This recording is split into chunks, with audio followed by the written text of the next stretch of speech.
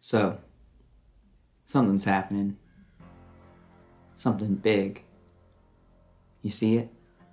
You hear it? Kian, Ox, and Virgil, you stand in the grand halls of the Phoenix grounds. Commander Gree waits as Commander-in-Chief Nevane, the other Dawn Shepherds, and finally Commander-in-Chief Rowan Sterling leave the room. Henry's turned his back and walked out the door, blind with confidence. No one goes to follow him. Commander Gree stays in the room with you after all the others leave, and the door closes behind them. She waits a moment, and then the very formal demeanor of the Dawn Shepherd fades slightly as she smiles and opens the door again and gestures for you to follow her. Virgil does so. Kian follows. Ox follows. You are led down a door-lined corridor, and it's quiet and empty. And Commander Gree occasionally glances back to you, and then forward again and back again. And they don't speak until you exit out the back and find yourselves outdoors, standing on a stone pathway that stretches beneath a canopy of large pines and oaks. The sort of campus of the grounds from here stretching upwards. There are circular buildings with courtyards that have up to 3 floors or so, round windows in all of them. They stop and turn around. I know all of that was kind of tense, but I do want you all to know you're not in trouble or anything like that necessarily. It's just certain precautions had to be put in place, but you are free to explore the grounds themselves as you please within the walls, and if you have any questions, again, you can ask me and I can take you to your rooms.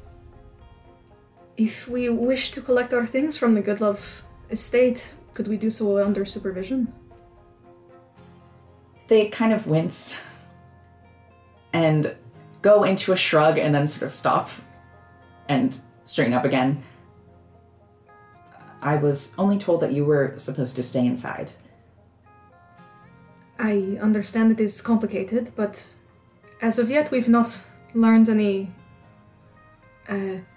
important information, anything that should be classified, so as it stands, there is nothing we could do to spread such things. Why don't I show you to your rooms? Alright then. I'm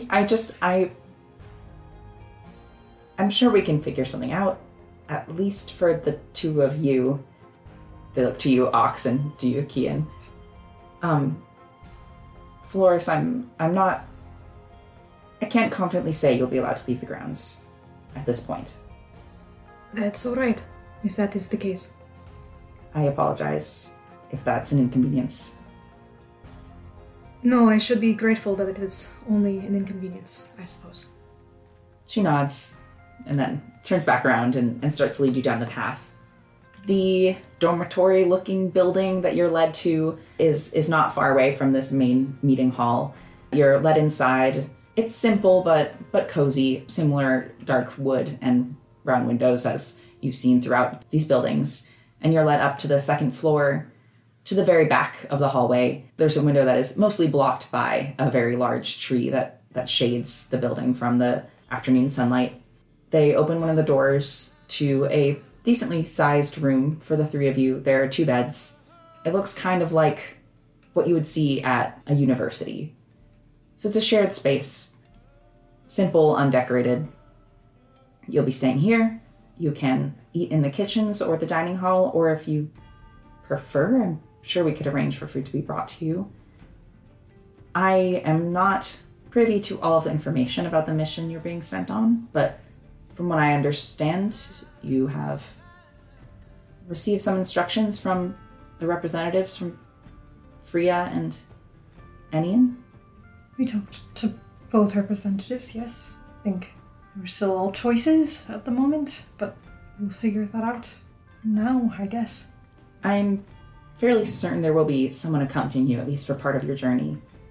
And so if you would like to make a good first impression, having a plan in place might be to your benefit. Who exactly, may I ask, will be joining us? Probably one of us. If that's okay with you. He looks confused as to how it's seeming that he is being given a choice. I think we understand the situation a bit, at least. Ox, what have you been doing during all this? Ox has been sort of looking around at the courtyard and the surroundings. He seems a little distracted.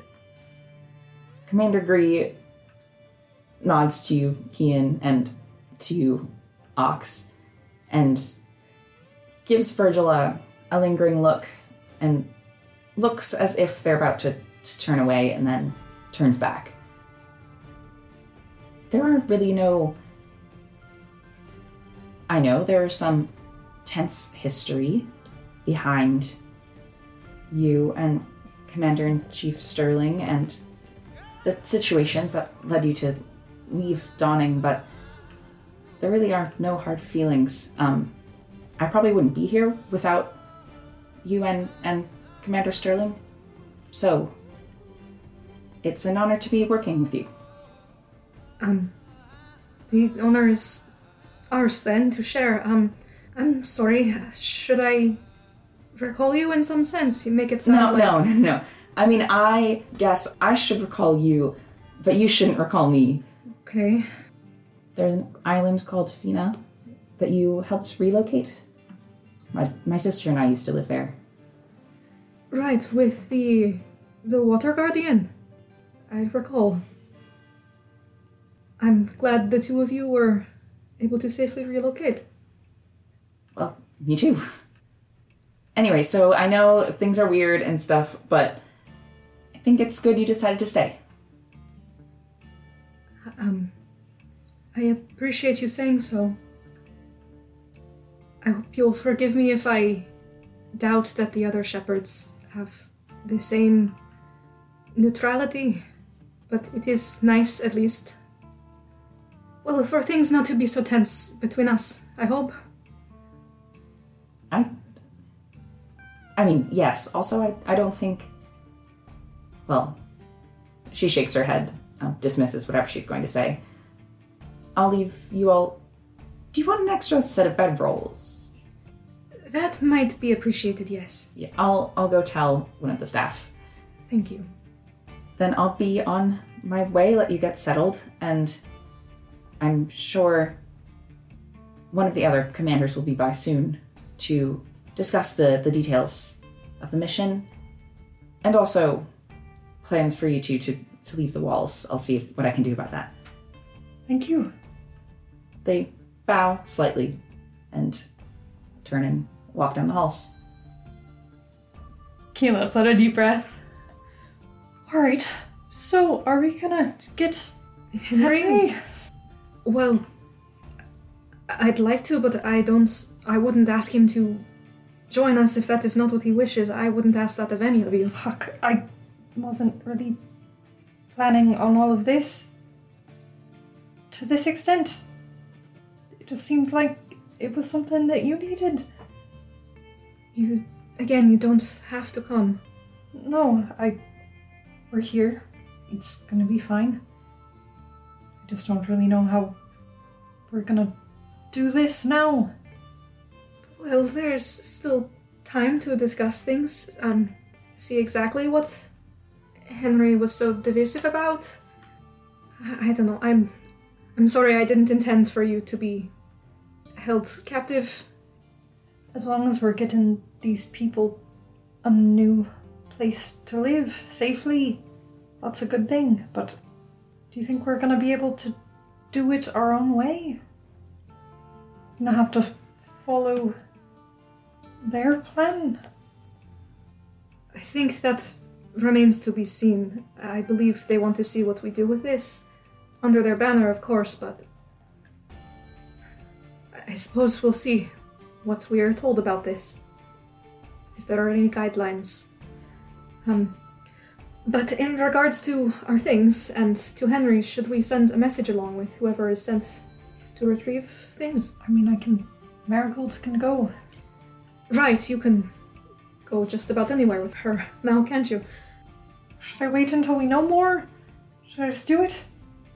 Well, I think we should at least give him an update on where we are. Yeah. About 45 minutes after you first send Marigold out, there's a knock on your door. Are there peepholes in these doors? No. Virgil answers the door.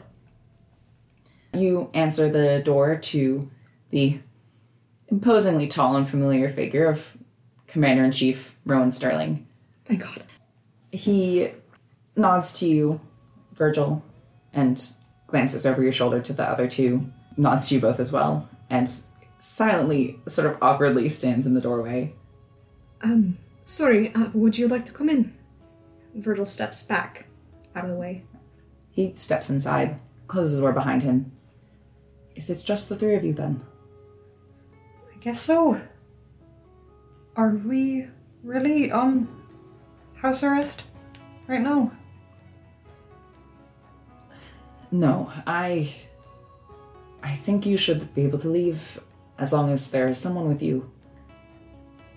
If you plan to come back, if you want to leave and simply leave, then of course the doors are open. Keen just looks to Virgil, back to Rowan.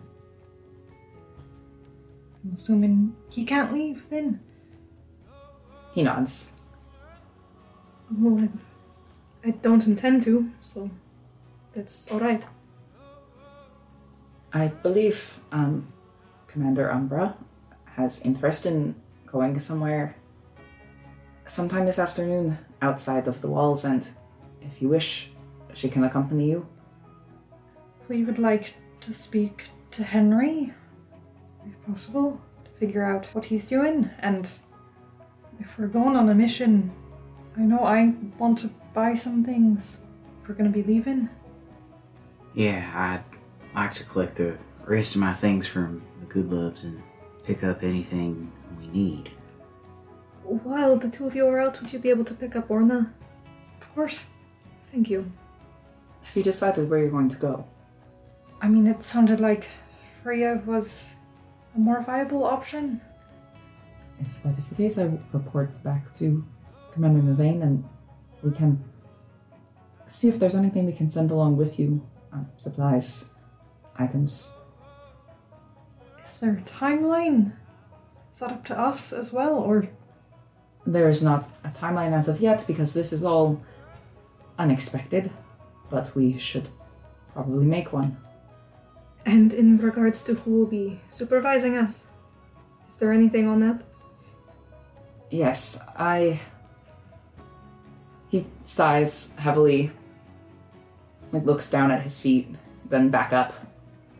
Commander Navane and I were discussing this, and we did agree that it would be beneficial for a show of goodwill if I accompanied you.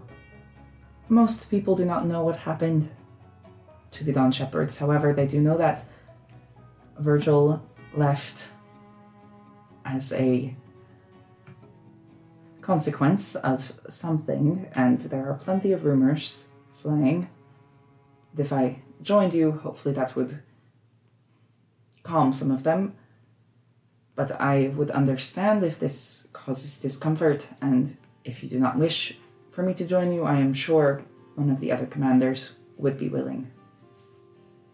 And what about you? You don't sound exactly thrilled. If this will be uncomfortable for you, I don't want to force it. I am willing. Can I insight check him? Sure. Can I also insight check? Nat 20. Natural 20. Fuck yeah. Wow. Listen, when you kiss a man, Yeah, you it's really ex-boyfriend time. Yeah. He's intensely uncomfortable with it, but he seemed genuine when he was telling you about how he and Navane had discussed this. It seems like he has come to a decision about what he's willing to do. He doesn't say it hesitantly, but yes, he is uncomfortable with it at the same time. Well, I don't want to speak for the two of you, but I would at least be glad for some familiar company. Kian smiles. It'd be nice to catch up. He looks to you, Ox. Well, I think if any of the Dawn Shepherds are coming, I'd prefer it be you. That settles that then. Would it be possible for Henry to come along, even though he left? To come along on this mission? Well, yes. If he truly wishes to become involved, but there are certain limits to freedom and expectations of secrecy that come with that decision. What exactly have we gotten ourselves into? He kind of smiles when you say that. Nothing yet, at least for the two of you, I believe has been communicated to you. If you do not wish to be involved, you don't need to be. I want to help these people. I won't help Virgil. But I don't know. All this secrecy is kind of freaking me out a bit. I suspect if all you do is accompany us on this single mission and cut things off from there, you'll be free to do as you please. Can you promise that? He does pause and think about it for a moment. Yes, I can promise that. I do promise that. Keen just visibly, all of the tension in his body drops and he sighs. We can work with that, I think. Are you certain? Yes. It does mean a lot. Thank you. I never would have imagined, so... And he looks to Ox as well, and nods. Thank you. Yeah, I want to see this through to the end and hopefully find everyone a new home. Well, if you are ready, I can go find someone to accompany you outside the walls, and you can discuss further the details of your mission tonight. We're as ready as we'll ever be. That's all you wanted? You know, maybe a new cloak. It is colder here. New set of clothes? Go along with it?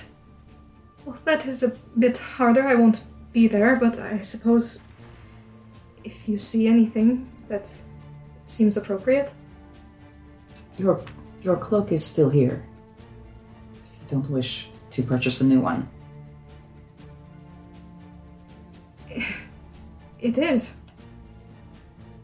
He pretty immediately, turns a shade redder. Yes, it is. I would be glad to have it returned. He nods. Thank you. If you come with me, he opens the door This man is gay. and ushers the two of you out. And he starts to close it and then stops and looks to you, Virgil. If you are to find yourself outside the walls, well, I won't say anything. If you find a way to leave without eyes on you. And he closes the door. Virgil stands there for the next unknowable amount of minutes with that information. Commander Sterling leads you all back down the hallways outside. He just leaves you for a moment in one of the courtyards, asks you to wait there. And before you wait too long, Umbra walks up, just by herself. He's not with her. Umbra is wearing street clothes, which you haven't seen any of the shepherds wearing. She has a cream blouse that's frilly around the collar and has poofy sleeves, and a dark blue vest with simple embroidery on it. Simple traveling pants and dark boots. Her hair is pulled back. She has a bag slung around her shoulder, and on the top of it you see a funny-looking, large brown bird with a very wide beak. It opens its eyes very slowly to look at you both. It's Common Poorwill. I heard you're going to go visit Mr. Goodlove, and I did have some business to attend to with him. Then it works out. She smiles and starts to walk towards the entry gate. Ox lets Kian walk in front and trails a little behind. She glances back at you a few times, Ox. Every time she does so, 2 2 or 3 times. Her smile gets a little bit softer. You can kind of tell that she's picked up on your nervousness. She doesn't say anything though. She starts to hold herself in a less formal way. And she leads you over to Henry's estate. You are back in the city of Dawning. Ox will be polite and knock. He's learned a little bit at least. One of the staff of the Goodlove estate opens it for you and lets you both in, and seems to recognize Umbra, actually kind of nervously recognizes Umbra and bows as she enters. Ox will knock on the door to Henry's study if it's closed. There's some rustling, and then come in. Ox will open the door and lead everybody inside. Henry will turn. He seems to have been going through one of the collection of bookkeeping books that are kept in the study. It's mostly used for a lot of the business that goes on for the Goodloves. And hastily put everything back. Forgive me, I didn't expect you to be back so soon. I thought he'll glance. Umbra's with them still, yes? Yeah, Umbra's hanging back a bit, but she stepped inside as well. We didn't get a chance to talk after you parted ways. Right. Where's Virgil? He's still at the Phoenix grounds. Is it his choice to still be at the Phoenix grounds? Yes and no. He has to stay there for now, until we leave. Interesting condition. I assume you did some sort of negotiation or discussion further with Commander-in-Chief Town of Vane. Honey, thank you for your delivery. Umbra suppresses a snort of laughter. And we're figuring it out right now. Hopefully. Kian. Ox. Umbra. I simply don't understand how we can be anticipated to go through with all of this without actually hearing everything beforehand. This is the way that Virgil wanted to go about it, and kind of asked for our support in this. I don't mean to seem like I'm not supporting him.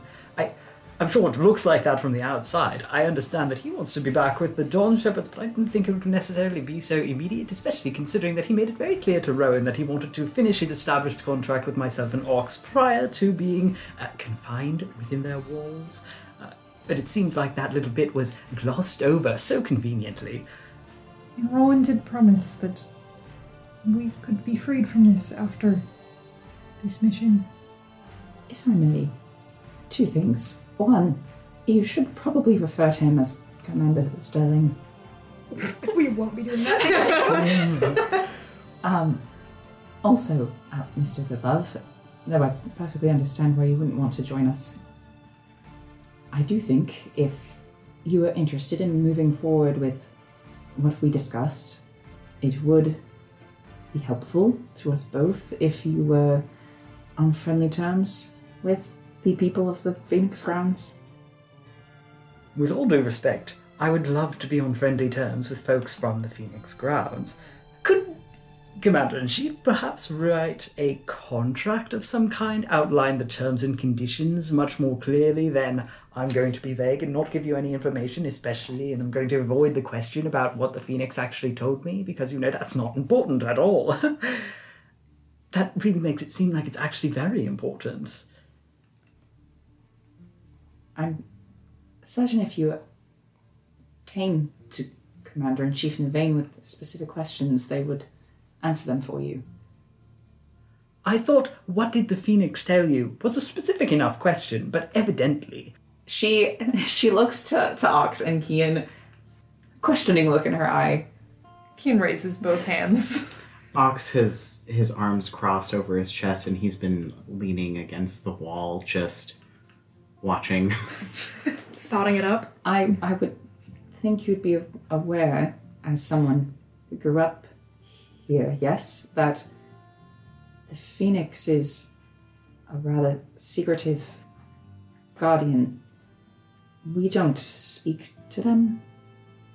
I think that's to be expected, is it not? Then why couldn't Nevane have said that? Because It's Commander Navane, and they tend to say very little. You get used to it. I don't know if that's the best thing to really get used to. Look, perhaps we could take a day on this, work things out here, and then have them discussed, and then sleep it all off, and then tomorrow we can go back and get Virgil.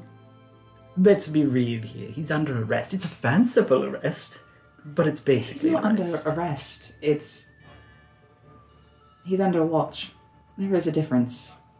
I think if you had experienced being arrested, you would be able to see that.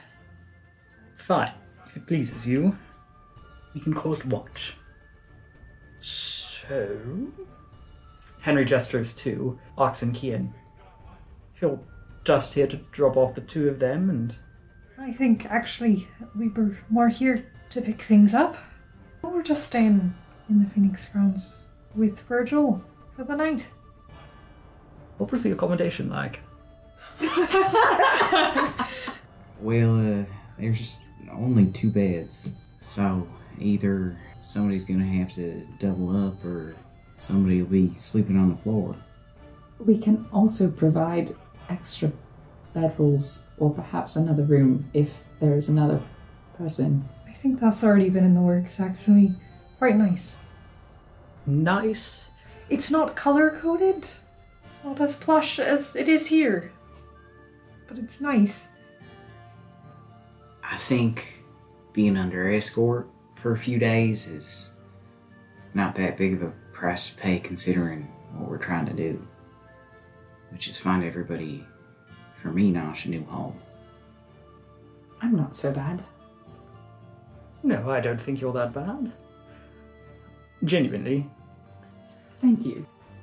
I'm a very stubborn man, and I couldn't possibly be convinced to go back to sleep in some place that isn't my own bed, not when I'm staying in a city in which I am already a resident, I can also see, for you, Mr. Goodlove, there is a chance that they may be willing to make an exception. If what you require is just a night in your own bed, you are Mr. Goodlove. So, in my opinion, it should be open for discussion. I do have some personal stake in this because I would like to see you around the Phoenix grounds more often, as per what we discussed. The only thing that I want is clarity. And until that is provided, I don't see any reason why I should be inclined to go and play entirely by the Dawn Shepherd's rules, when I don't actually know what rules I'm supposed to be playing by. Well, then come back with us tonight and ask your questions.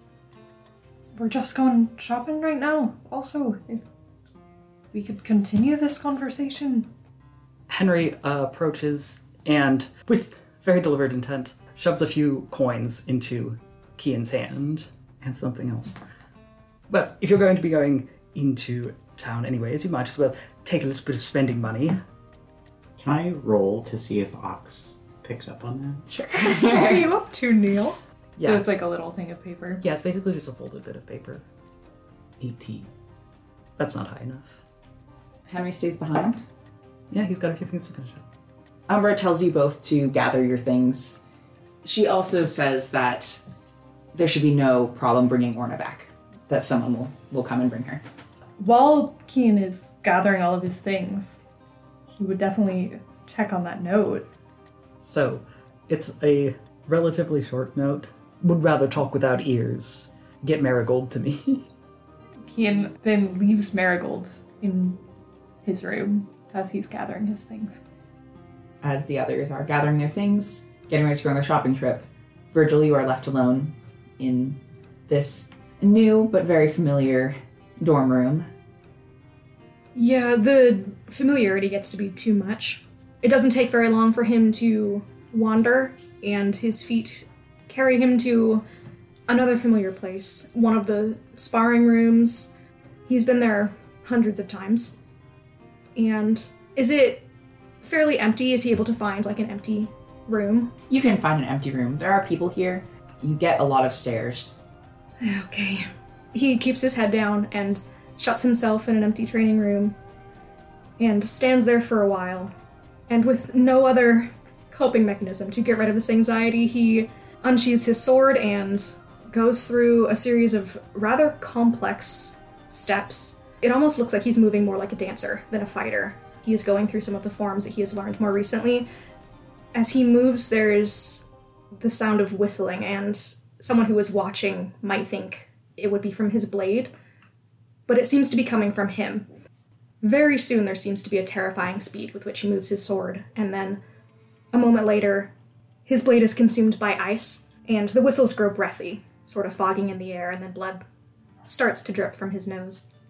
He spends, I would say, 15 minutes like this, and when he's worked most of the anxiety from his system, he'll stop and sheath his sword, and when you turn around, standing in the entryway, you see Commander Navane. You can't say how long they've been there. They could have just been passing by. They could have been there for the past 10 minutes. But they're just looking in at you. He freezes, and his posture goes sort of stiff. His shoulders start to climb towards his ears, but then he tenses and just stops at parade rest. I had permission to wander. They nod once, and then keep walking forward, out of sight. He gives it a good couple of minutes before going on his way, and as he makes his way out, like onto the grounds, into open air, he'll head in a roundabout sort of fashion towards the nearest wall and just walk alongside it, sort of appraising the foliage that is overgrown at this point, and he'll be looking for a very specific spot in particular. And will do his best to look around and make sure that he's not being followed. Absolutely terrible. I believe that's a 3. You don't see anyone. He will try to duck behind a bit of particularly dense foliage, like perhaps if there's a hedge or a bush. He will duck behind that and sort of crouch a bit, reach up to clutch at his earring. Please work. And he will cast Disguise Self. He'll just look like an elf with perhaps darker skin, light hair pulled back. The typical clothes that one would see a recruit wearing, your basic soldier. And he will continue on his way and see if the hole in the wall is still there. Virgil, you glance around to see if anyone's there, and then duck off the path into the wilds of the garden. And you've walked this a few times before, right where you expect it would. The brush clears. You find yourself in a small patch of tended land. The grasses and shrubbery are cut away from this hole in the wall. The ground is mostly just dirt. It looks like it's been tilled and turned. How recent? Probably not particularly recently. At the edges, there are some like grasses that are starting to creep in a bit, but definitely within, the past 6 months or so. It almost appears to be overtaken with weeds, but you do notice that they are all dandelions and seem to be purposefully placed, or at least some of them are. You see along the wall 7 stones and a hole. He takes a moment and just breathes, looking upon this, and then will try to, as gracefully as he can, wriggle through the wall. All right. And find yourself on the mountainside, overlooking Dawning. Okay. He'll brush the leaves out of his hair and let his feet carry him to the pond. He'll sit by the edge, careful not to step on any of the small white flowers that he sees there, and just take the opportunity to breathe freely for the first time, probably all day, perhaps even all week, just in some place that is familiar. The 2 of you, you're going shopping along with Umbra. Keen is going shopping for new clothes for himself, and if he sees anything for Virgil, he will turn to Umbra as they're shopping. Do you think it's possible could get a diamond? I think it's fairly standard for at least one diamond to be provided, yes. Right. Because I don't have money for that right now, so... She nods. No, I wouldn't expect you would. He just looks a little bit more relieved at that. Kind of noticed that you had quite a fancy sword. I have one that needs a bit of work. I was hoping I could get it repaired. I was wondering where you got that, if you got it here. I did, yes. She brightens a bit. I can take you to the forge if you wish. I'm quite familiar with one of the women who works there. Did you need to do any more work at a forge before we go? Yeah, I was gonna ask that. I have about 3 more days of forging for a new gun of mine that I'd love to complete before we set off. Well, I'm sure I can arrange something. Well, if you come with me. And she starts to lead you down one of the busier streets of Dawning, and then it takes a left turn and it quiets a bit. I should let you both know before we get there that the women who run this forge they're both very kind. Just can be a bit abrasive sometimes. You don't need to worry. One of them is my partner, so I won't let her, intimidate you too terribly. As far as the boss, I have nothing I hold over her, so best of luck. It's all right. Maybe I shouldn't have said anything. Ox sort of scratches behind his neck, as he usually does when he's anxious, and he'll take out the rocks from his pocket and just idly start fidgeting with them as they continue walking. You walk for maybe 15 minutes down this quieter street and soon find yourself in front of a forge. This one is also, like many forges, built with just 3 walls so that the heat doesn't get trapped inside. It's much more rustic, let's say, than the one that you have been working in, Ox. Not that it's poorly taken care of, but it seems as if this forge is embracing the, grime of the job. You can see a few fires are lit in the back. Hear the clang of metal stop as you both appear in the entryway. And out from the shadows from the back, like a upper middle-aged tiefling woman. She's holding partially made, maybe dagger in one hand that's still glowing with heat. She has burnt orange skin, long, dark red hair in braids that curl up around her horns that rise sort of like an antelope's up from her head. She's wearing comfortable, easy to work in black clothes and strides towards the two of you with an intent that you can't quite suss out, and then stops uncomfortably close, nods to Umbra brusquely, and then looks the two of you in the eye. So what do you want? But don't be intimidated. Ox is frozen. She looks over to Umbra. Who are these? I was hoping to use your forge for about 2 or 3 days if you have the space. What are you making? I'm finishing up a firearm. She holds out her hand. Ox will reach into his bag to pull out the still unfinished gun that he's been working on. She takes it and gently enough, like respectfully, unwraps it, looks it over, and there's a look of approval as she hands it back to you. I guess you could work on that if you need the space for a couple days. Ox's ear gives a little twitch as he gingerly puts it back in his bag. Thank you. I really appreciate it. It's not that big of a deal.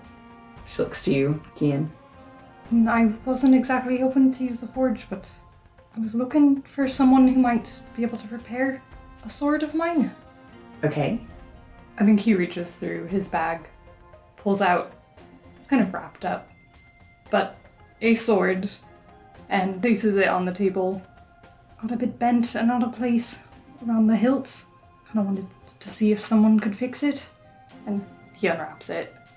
It's a rapier. It's got a gold filigree that wraps around the hand. There is a emblem of a moon at the top of the hilt.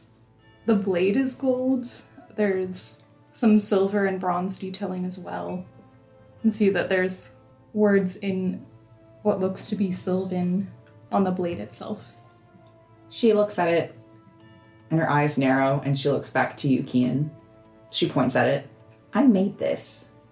Are you Kian? Yes. So wait, actually... He's thinking really hard. He's doing math. He's doing It math. might take a minute.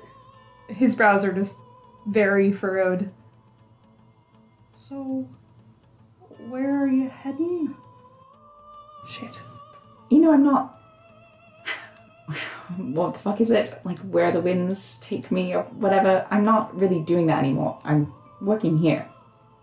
But you were? Yes. She looks again at the sword and again to you. So he asked you to make this. It's beautiful. Thank you. She looks a little bit embarrassed, but waves a hand dismissively.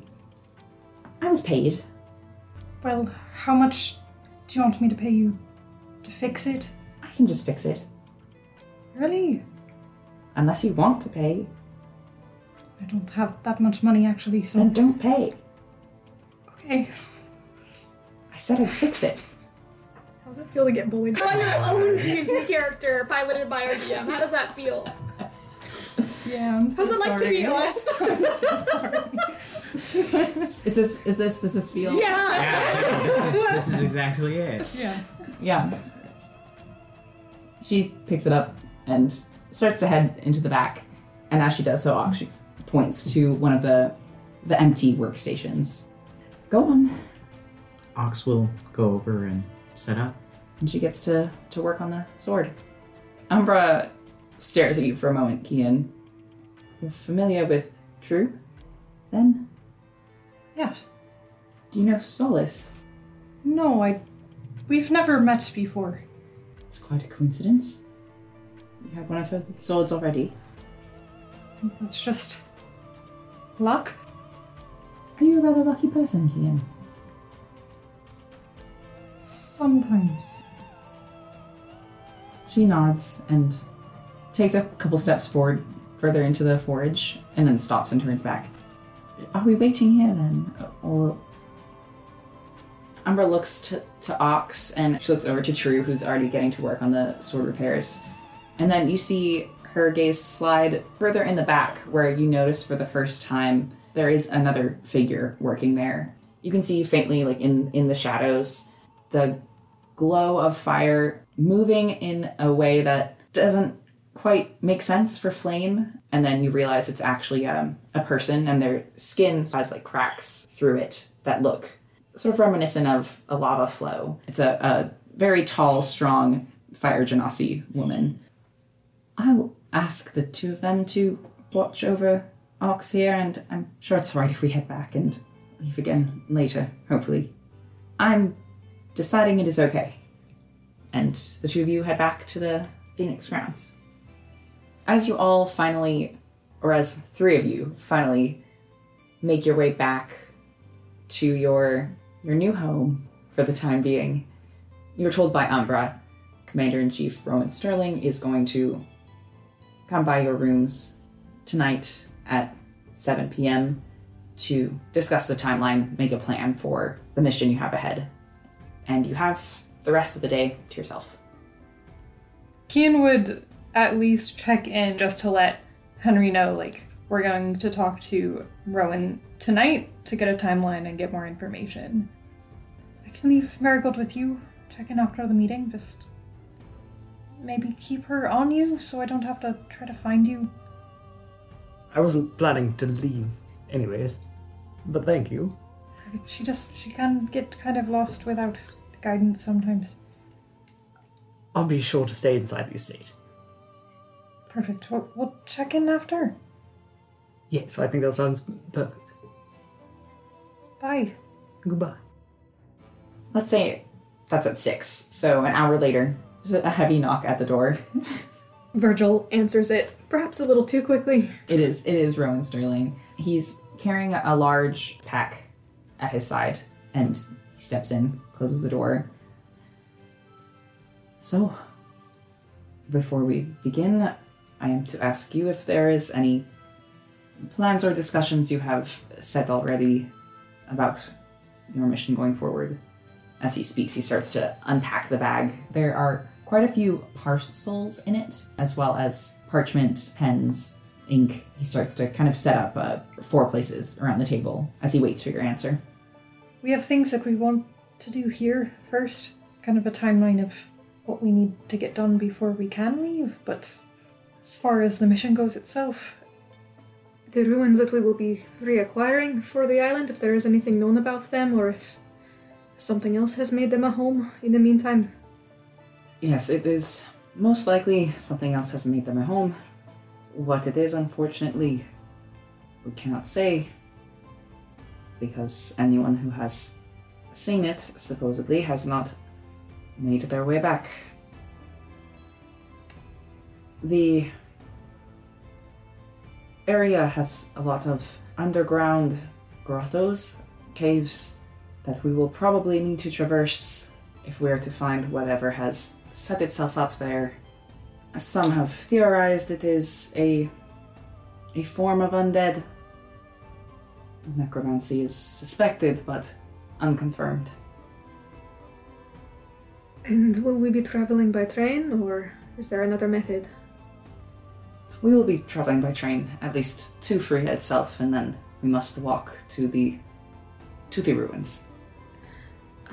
Ox, how much more time do you need to work on your gun here in the city? I need about 2 more days. That should be perfectly acceptable. 2 days is reasonable enough. Is there anything you need from any of our stores? Of course, aside from food, water. Here we have, and he places one of these parcels in front of each one of you. These are, well, they appear to just be normal robes, but they do provide some protection. If you're able to attune to them, they'll keep you a bit safer. For you guys, these are cloaks of protection.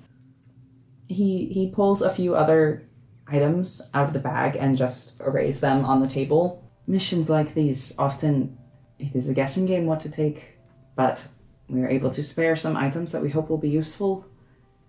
He holds up it looks sort of like a brooch. It's just a round piece of metal with real feathers, partially imprinted onto it. They're a dark green, sort of iridescent.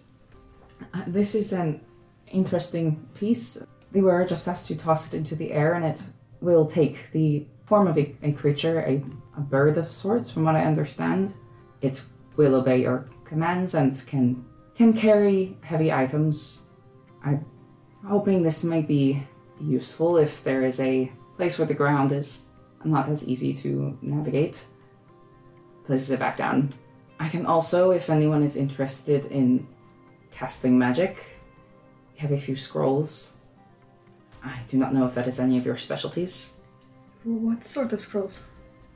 That has not been decided yet. I was going to leave that to the caster.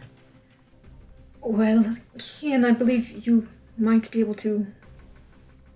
Well, you can do more than I can. This might be more of interest to you. Guess I'd be interested. It is not an area I know much about, but someone else will help you. Takes another thing out of the bag. It looks sort of like a monocle. And this will grant you true sight. Obviously important in the oceans.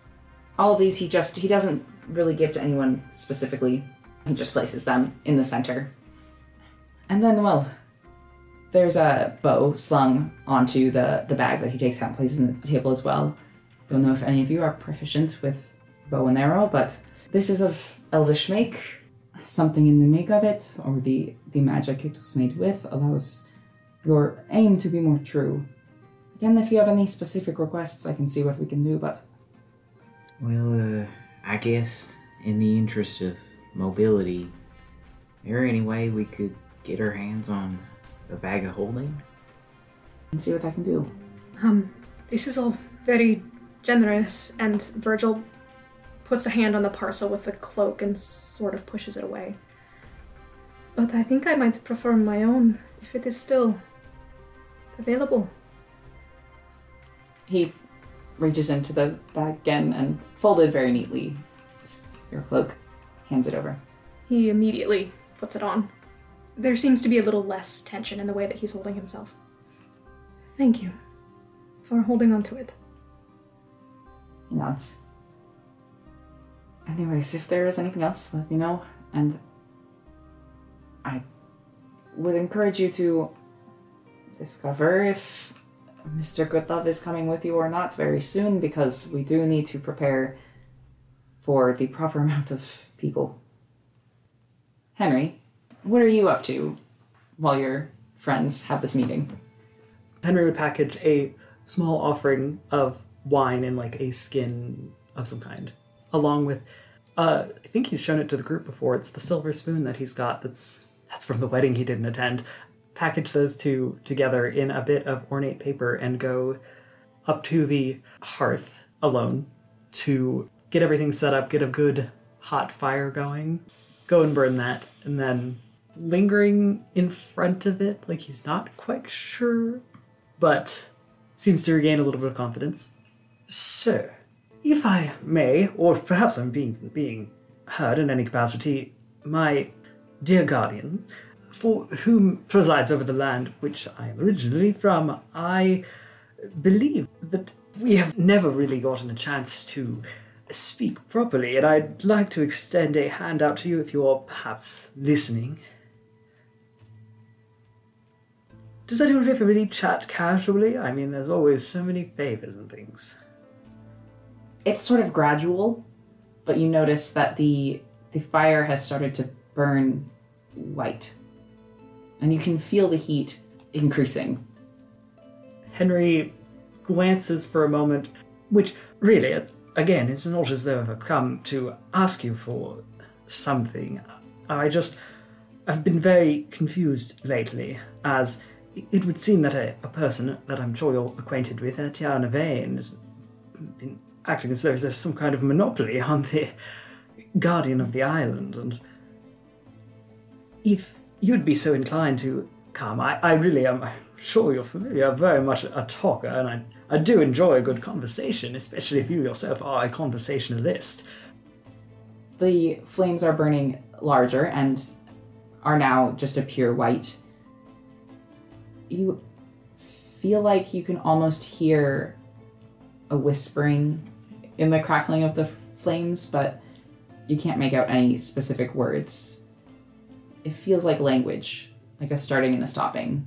That feels like the beginning and ending of sentences, phrases. You can't quite discern it. Henry lowers his eyes to the floor.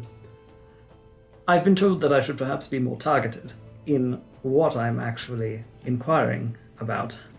There has been a disruption in Enosh, and it would seem that there is not a possibility for people from Enosh to migrate over to Dawning, which is, it's entirely understandable, but where I'm going with all of this is that I just am trying to understand where this idea for wanting to spread an influence comes from. If there's a specific goal to all of that, if that was even an order from you or something you would want to be interested in. The sound again interrupts you, Henry. The flames flicker larger, smaller again in an unnatural manner, but you still can't understand what they're saying. Well, I didn't want to make any assumptions, but... Can you roll perception? 22.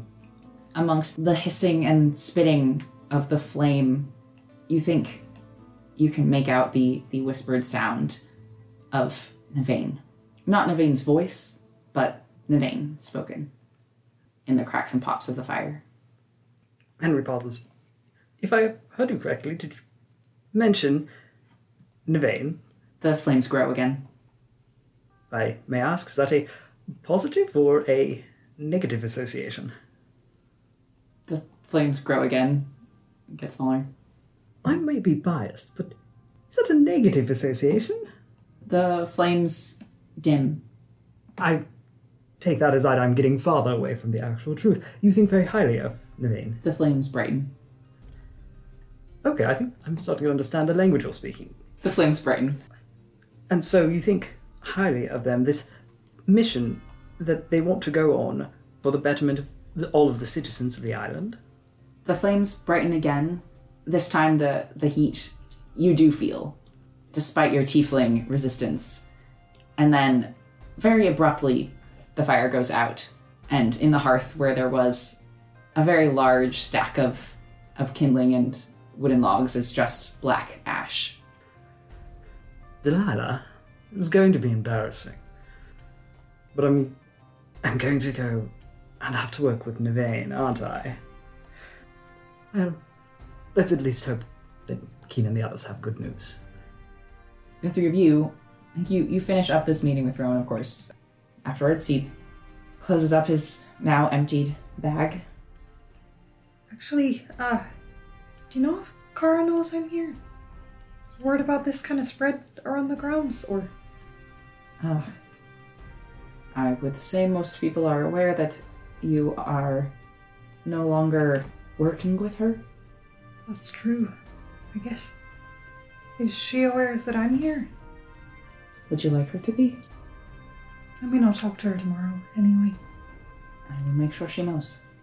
He looks over to Virgil. He looks a bit lost and nods again and turns around. Could I see you out? He doesn't turn back around, but he stops at the door. Virgil will approach, and if Rowan will allow it, he'll step out in the hall with him for a moment and shut the door. I don't want to be presumptuous, but did you want to say something? Just had that look about you. No. Well, I don't think that is true, but if you don't want to say it, just thought I'd give you the chance. There is nothing new to say. It is just all very strange to have you here. It is strange to be here. It's still so familiar and also not. Are you going to be alright coming with us? I'll be alright. It's just... It is like traveling with a ghost. I'm sorry. You don't have to apologize. We will become accustomed to it. I suppose we will. I am happy it is you and not one of the others. Good night. Good night. Virgil will wrap himself a little bit tighter in the cloak. It's a very fine make, like blue wool with gray fur trim around the collar. And he will rejoin the boys. Probably at this point, Kian is talking to Henry about what happened at the meeting. Kian would, through Marigold, just tell Henry exactly what the meeting was about and detail it fairly well, I think. And if Henry doesn't request Marigold for a specific reason, he would summon her back. And about the bed accommodation, that was just to get Umbra out of the room. I don't actually need it. Thank you. All right. Good night. Good night, Kian. You two should be forced to talk. And with your plans underway, the three of you settle into your comfortable dorm room, and Henry in his bed for maybe the last time in a while. There's a small flicker of white flame in one of the unlit candles in Henry's room.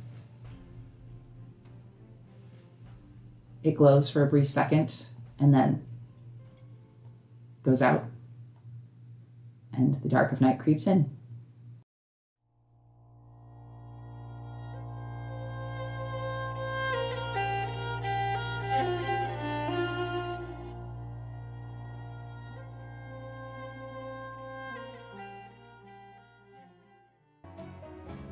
Hello, Virgil speaking. I'd like to say a few words if you'll permit me your time. Thank you for listening to Spare the Crying. Your support means a lot to us. If you'd like to find me or my companions, you can reach us on social media at linktree/sparethecrying. We'd love to hear from you. Please feel welcome to leave a rating and review on Spotify, Apple Podcasts, or YouTube streams. We also have a Discord server where you can discuss the story so far with us, or speak with like-minded souls about your own TTRPG experiences. In regards to our soundtrack, our background music is by Marika Shans and our intro is by Ben McElroy. Our official art is by yours truly. You can find me at Croqueen on Twitter. That said, allow me to bid you farewell for now. Please join us next time as we shepherd in a new dawn.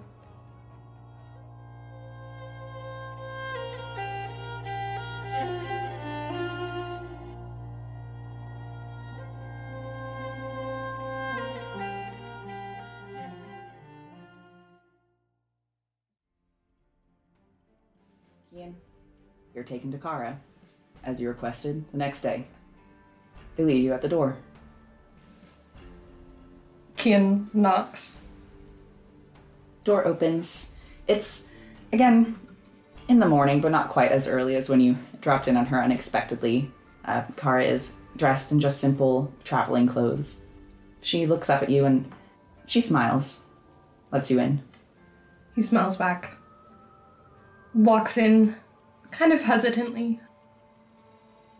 So, I guess we're leaving pretty soon. Looks like you might be as well. I have some business to finish up here and then I'll be able to head home. I'm sorry about everything.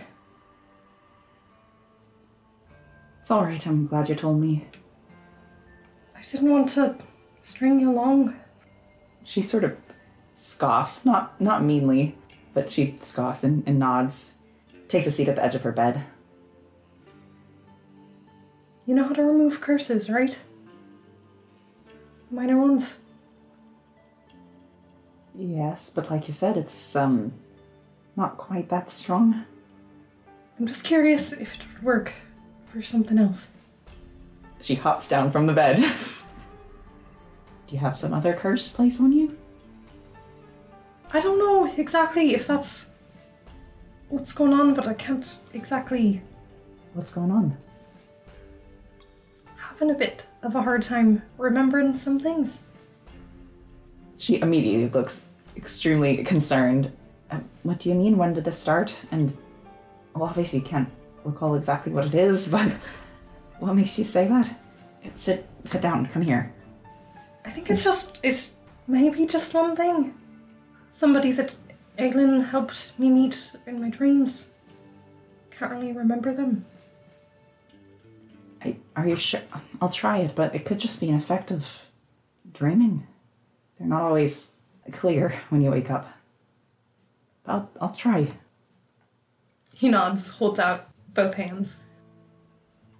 She stands in front of you and takes your hand and just clasps it in hers. She whispers a quiet word in Celestial under her breath, and her palms, as well as yours, glow a gold light. It's very similar to your own. And it spreads up your arm and throughout your body, and it feels warm and comforting.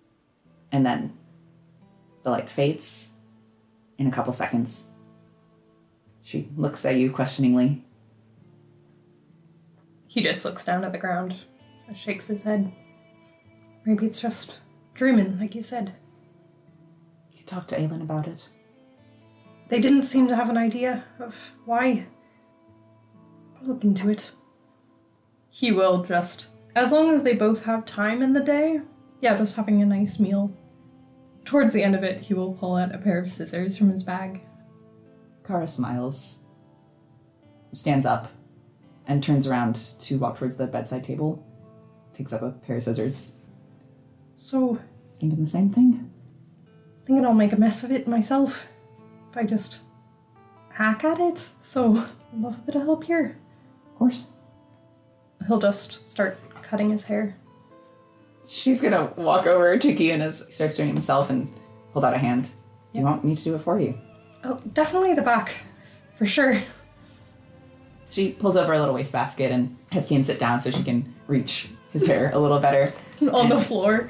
Yeah. She'll have Kian sit down, crisscross on the floor and cut his hair. What do you want me to do with it?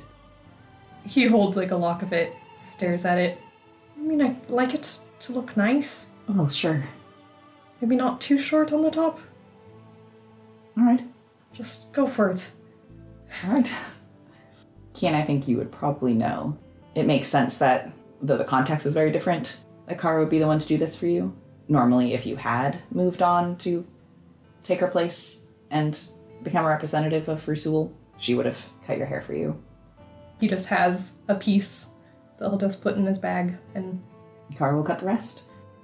Okay, so she'll take the blade of the scissors and pretty expertly cut close to the skin until it's practically shaved, just on the back and sides like an undercut. And the rest she cuts about to Kian's ears. She'll pause as she's cutting, You can still pull it back, I think. I'm finished. It's sort of a fluffy bob, slightly layered. When you look into a mirror, it floats around your face, a little cloud-like. And he smiles and looks to her. I don't want this to just be the last I see of you for another 7 years. I guess less of a work relationship for us. I'd like that too, but we'll see. I don't want to just stop contacting you. Well, I hope you're right, at least. Monthly, at least. Good. Promise. I'll hold you to it. He gives her a big hug. She gives Keen a big hug back, tosses the hair, and waves goodbye. Henry, if we may turn to you now. During this time, a letter arrives that says that it's from Commander Umbra, and she would like to at least meet with you to discuss what you talked about earlier. The letter is very vague. She requests that you come in that day, 3 p.m., to the palace grounds, if you are available, just to talk for maybe 30 minutes or so. I mean, Henry doesn't have anything else going on, so... You are led to what looks to be a study of some sort in one of the back buildings of the grounds. And you find Umbra there. She has a few books around her. You see there are some texts that look like they're in Sylvan. Seems to be mostly things related to like fae, curses. There's a wide range of legitimacy to the texts. It looks like she's just kind of grabbed whatever she can find from the library. She welcomes you in, closes the door. So I know you're leaving soon, but if you don't mind, I was hoping at least you could tell me the basics of this curse that you asked me to look into and show it to me. While you're gone, I can do some research myself. Of course. I suppose, where do I start? So I was in the oceans, as one usually does, outside of somewhere, and came across a fae. Well, it's not really particularly important. She has a quill out and is writing things down as you speak. You never know what's important. Right. Just a brief description. There is a notably long pause. Henry seems to be searching for something. It's clear on his face that he doesn't know. A fae? You don't recall? No. She scribbles something. All right. I had wandered into their territory and they didn't quite appreciate that. So, they were going to kill me and I decided to strike a deal with them. I may or may not have lied. They didn't like that. Well, I came very close to escaping without actually getting anything. I almost got away with it, is what I'm saying. I would have if they were not such a good throw. I do remember they had a spear of some kind, and because he has his vest undershirt, but he'll unbutton it, take off the vest, and basically everything that he has over the top, bandolier, cloak, etc., takes sleeves off for his shirt since it's a button up, and then just leave it hanging since it's tucked into his pants. She walks around to look at your back, Henry, and you hear some scribbling again. Right, thank you. Well, she turns around and goes over to her desk, and she picks up what looks like a polished, sort of purple-blue stone that she hands to you. Have you ever used a sending stone before? I use them quite regularly. Well, I have one of my own as one of the shepherds, and it's connected to this. If anything happens while you're gone before you return, perhaps your situation has become more of an emergency, or if anything of note changes that might be helpful to me, just let me know. Henry redresses himself as he speaks, and when he takes a stone, he'll tuck it away with the sending stone from his parents. Of course, I appreciate the assistance. With that, she excuses you. Your parents seem very preoccupied with the act of passing over their main, or one of their main earliest rail lines to Magdala Brenna. So, of course, they come and visit you. They say goodbye, tell you good luck on your journey, and to, of course, contact them if you need anything at all. And they seem sort of excited for you and what you have ahead.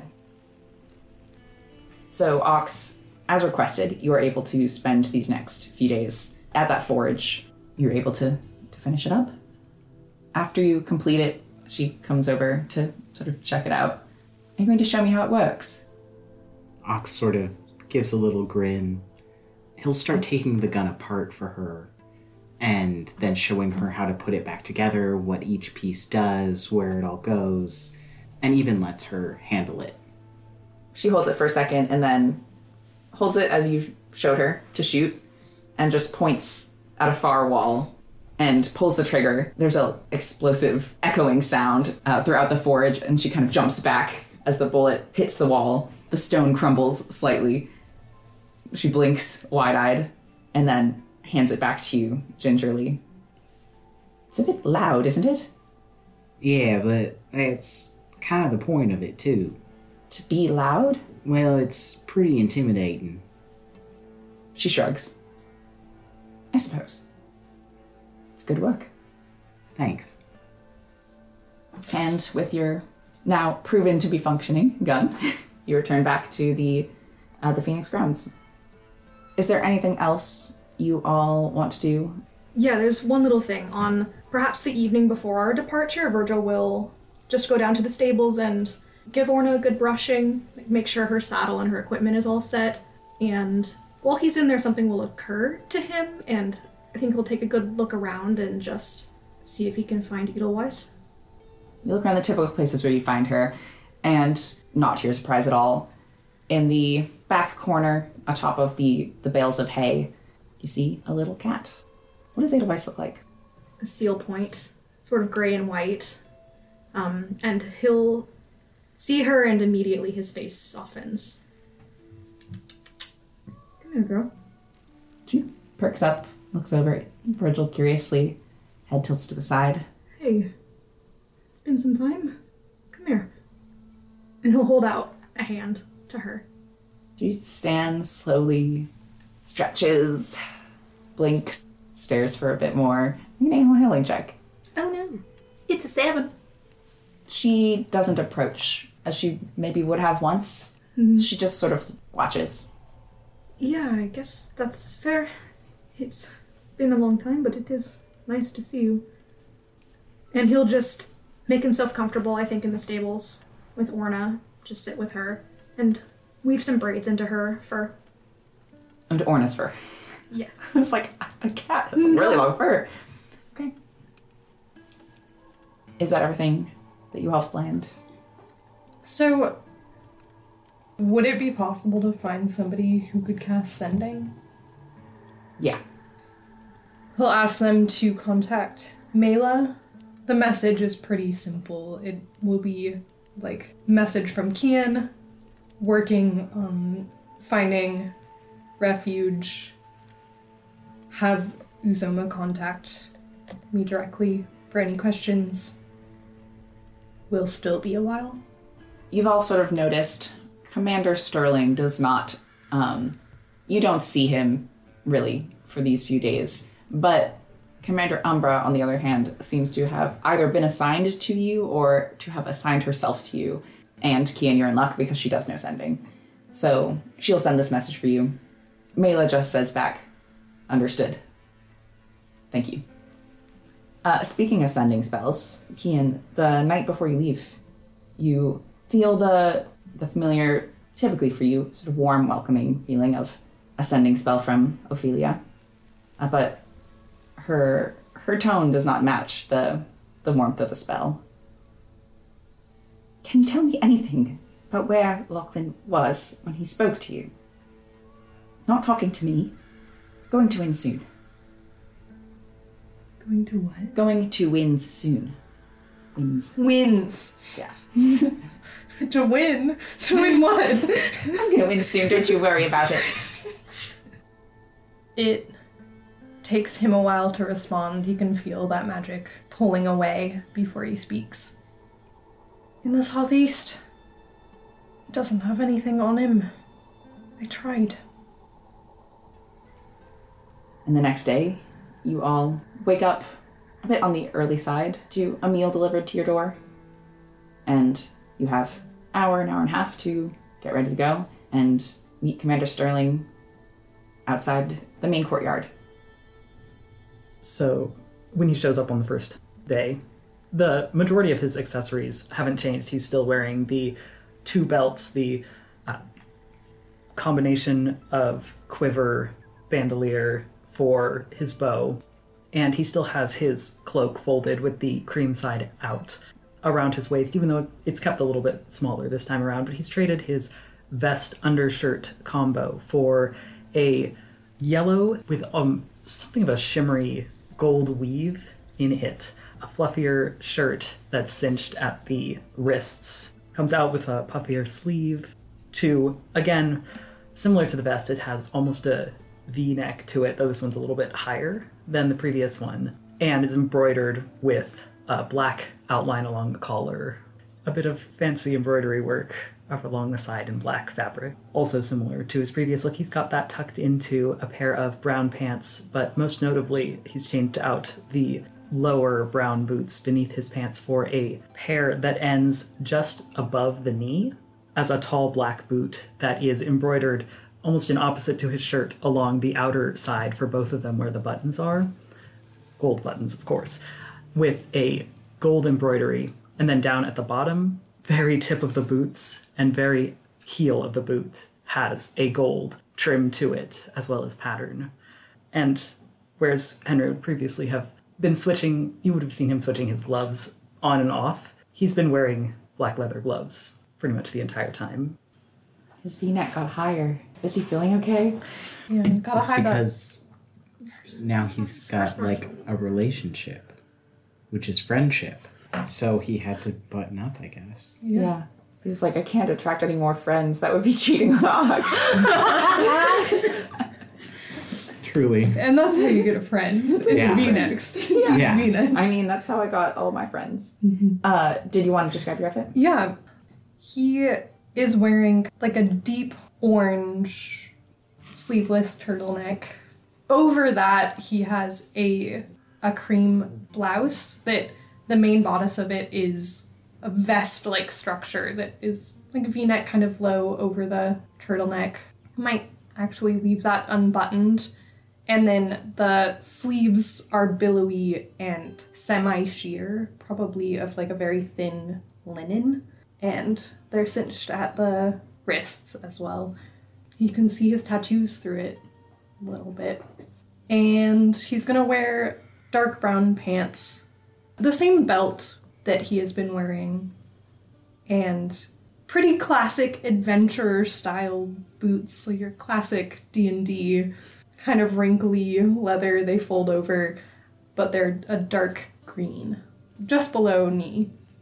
I'm just gonna add on to his haircut a little bit that he has been pulling it back out of his face in like the smallest little puff of a ponytail that is probably like tied with like a green ribbon.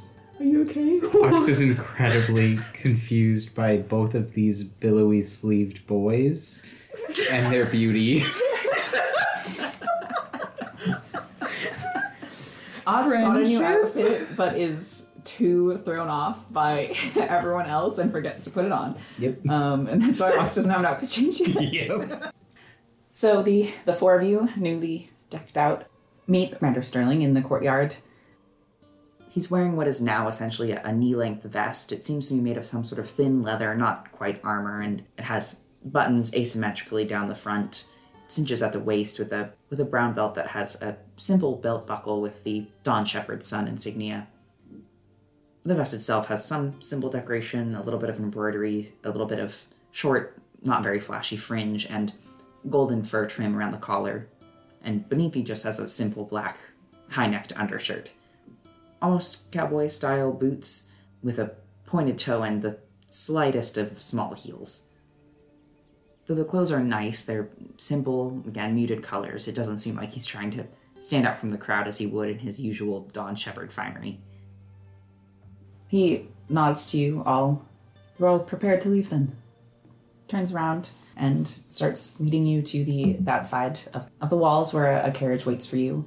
And you are chauffeured over to the Dawning train station. It's the most uncomfortable carriage ride ever. If this helps you feel any better, Virgil. He doesn't seem like terribly uncomfortable, just I guess you could say, distant. If Kian tries to small talk, does he, like, cut it short? Politely. Yeah. He'll engage a little bit, but you can tell his mind is elsewhere. Your experience at the train station this time is familiar to you, Virgil, but quite different for the rest of you. He leads you confidently through the doors, and without having to do more than give a short wave and a nod, you're able to just walk right up to the train cars. The doors open for you, and he allows you all inside first. We'll have our own compartments. The train car is ours to use, so get settled. And he picks one up to the front, to the right side, opens the door, closes it. Okay. Virgil will just go pick one at random. 6 compartments in the car. Each one, of course, has a large window at the side and a desk coming out from the wall. Are the compartments numbered? Yeah. Ox would have chosen 4. Okay. They're rather spacious, and the bench is divided in 2 halves, and one of the halves will fold out into a small cot sort of bed. Do you all settle in? I mean, if Which one has the assassin? if you've chosen... Rowan took 2. I think Kian would probably choose somewhere near the front. 1? Yeah, he's number 1. Yeah. Henry's in 6. I'll take 3. Okay.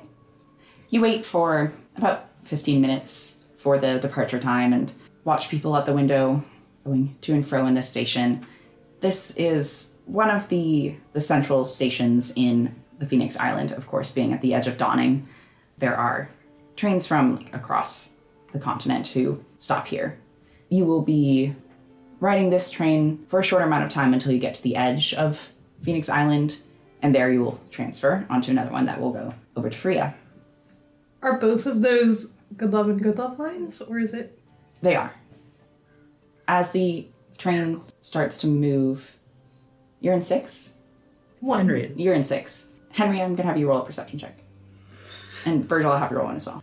Wait, you're in 1. No, you're not. You wouldn't. You're in 3, and you're in 1, right? No, I'm in Wait, 1. you're in 1. Wait, who's in 1, 6? 3. Henry. Six, say 4. Okay. I'm so confused. I just drew a diagram. We might need that. Both of you sitting in an odd numbered cart, Okay. or compartment. Damn. I'll rolling. That would be Virgil and Kian. Not us. And Marigold's in 5. You're saying Marigold's apart from you in her own little room. Roll perception. Sorry, 6 is the odd number of even numbers, so I got confused. Well, I rolled a 17. Marigold and Kian rolled 4s. Great. Virgil, as the train just starts to lurch out of the station, you notice a bit of unusual activity in the crowd. And as you focus in, you see there are 2 guards. They're dressed in the simpler white uniform of guards at the Phoenix Ground. And each of them has their arm looped around a shorter figure who is masked just on her nose and mouth. A simple black mask that you recognize as a silencer. It's used for magic users often to prevent them from casting spells.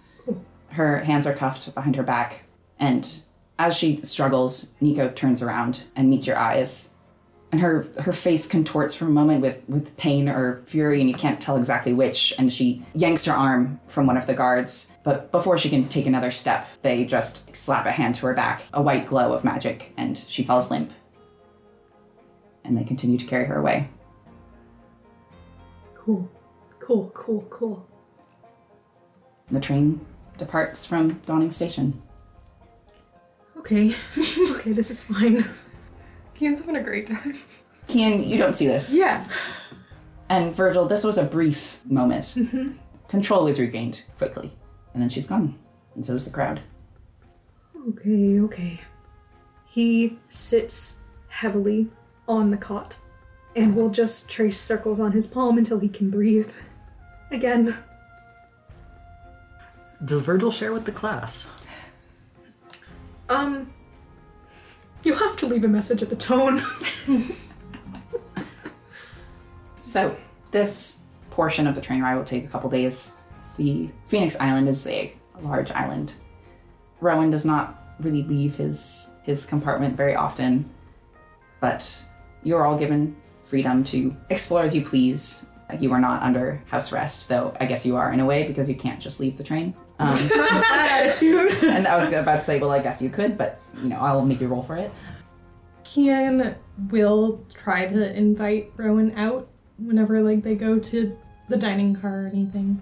Roll a persuasion check. A 23. Oh, that first day, maybe he's a little hesitant, but after that, he'll go with you. He is friendly with you all, to be clear. Is it customer service? Yeah, Okay. It is, absolutely. Love that. Virgil, you can tell that. The rest of you, he just seems like maybe a bit distant, but friendly enough. Kian's obviously making an effort to try to be his friend. Yeah. Ox will make it back out to the caboose, go for a smoke every night, Are you looking for someone, Ox? perhaps. You're going out at night? Takes about 3 minutes of you wondering if they're going to show up before you see Lo's face peering over the edge of the caboose. And he holds out a hand for a cigar, Ox will pass it. takes it, and vanishes back onto the rooftop. One night, while you're out the ledge of the caboose having a smoke, you feel at first like a burning sensation. It's not painful. It's like a prickling down your back. It lasts for a couple seconds, and then you hear the voice of Sheriff Donna in your head. You don't really want to work with Navain, do you? I know we ain't friends. I'm not typically one to ally myself with murderers, and most aren't the types to ally themselves with their jailers, but you've paid your dues, and now you're traveling free, and I've been true to my word. You let me know what you find before you let Navain in on it, and I'll deliver your sister right to you. Say yes or no, if we got a deal. Ox hesitates for a moment. Yes. That feeling strengthens a little bit, that sort of prickling feeling on your back. You send me a letter if you find anything of note. Keep doing what you're doing. Look forward to working with you. Ox doesn't reply. Feeling fades. With that, Ox wanders back to their car. Is there a light on in Henry's compartment? Yeah. Ox would give a soft knock before just trying to open the door. There's a little rustling on the other side of the door, though, and unlocks, slides open. Henry's there. He's dressed for bed. Usually wears a long nightshirt. He puts a finger up to his lips in a shushing manner and just gently pushes him back into the room. Wait, sorry. Does Ox put his finger up to Henry's lips? No, his own. Okay. Important clarification. Yeah. Yeah, and he'll just sort of gently push Henry back into the room and walk forward before sliding the door closed behind him. And in a hushed tone, Sheriff Donna just contacted me. Henry is immediately visibly confused with the whole being pushed back into the compartment and whatnot, but hasn't resisted him and gives a frown, returning the same hushed tone.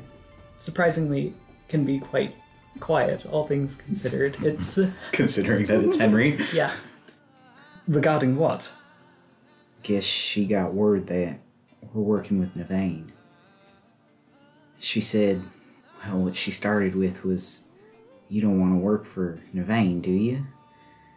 And she went on to say, we tell her what we find first, and she'll deliver Scar. She asked for an answer. I just said yes. I didn't know how long I'd be able to reply, so I sort of just made a split-second decision. It's a lot to ask of someone in a moment. I can't blame you for saying yes. I don't know that I'm convinced it was Sheriff Donna. Really? I don't know what kind of magic Sheriff Donna may have, but like a hot, prickly sensation on my spine. I've never experienced it before. Frankly, I don't like the sound of any of it. At the very least, it gives you time to assess things rather than perhaps inciting them to take their own action. It was an agreement, but it wasn't a hard deal, I hope. And let's see what they've got at this site, and then we can go from there. But this is...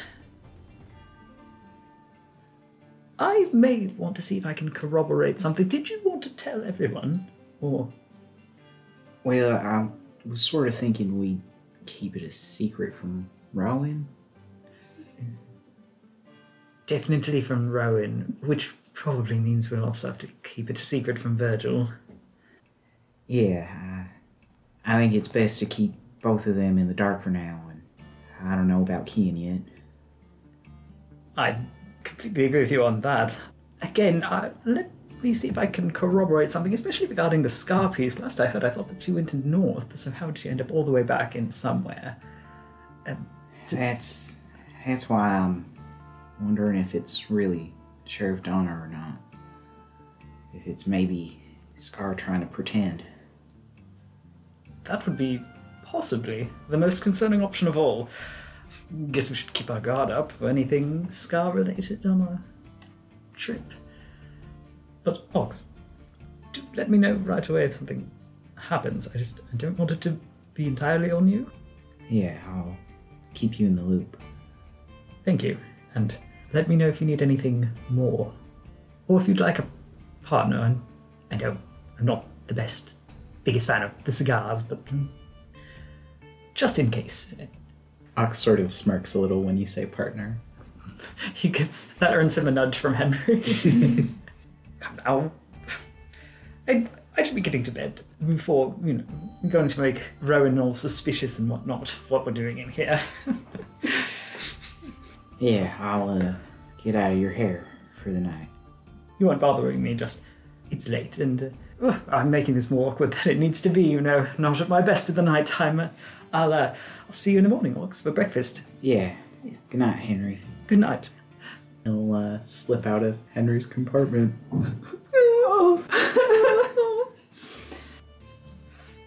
Do you talk to Aelin on one of these nights on the train? I'm sure he would. You go to sleep and open your eyes to that white void, and you don't see them. He stands in the middle of this void, looks around. Aelin? You hear just close to your ear, though you don't see them. What are you doing? What do you mean, what am I doing? You're supposed to help me. What do you mean?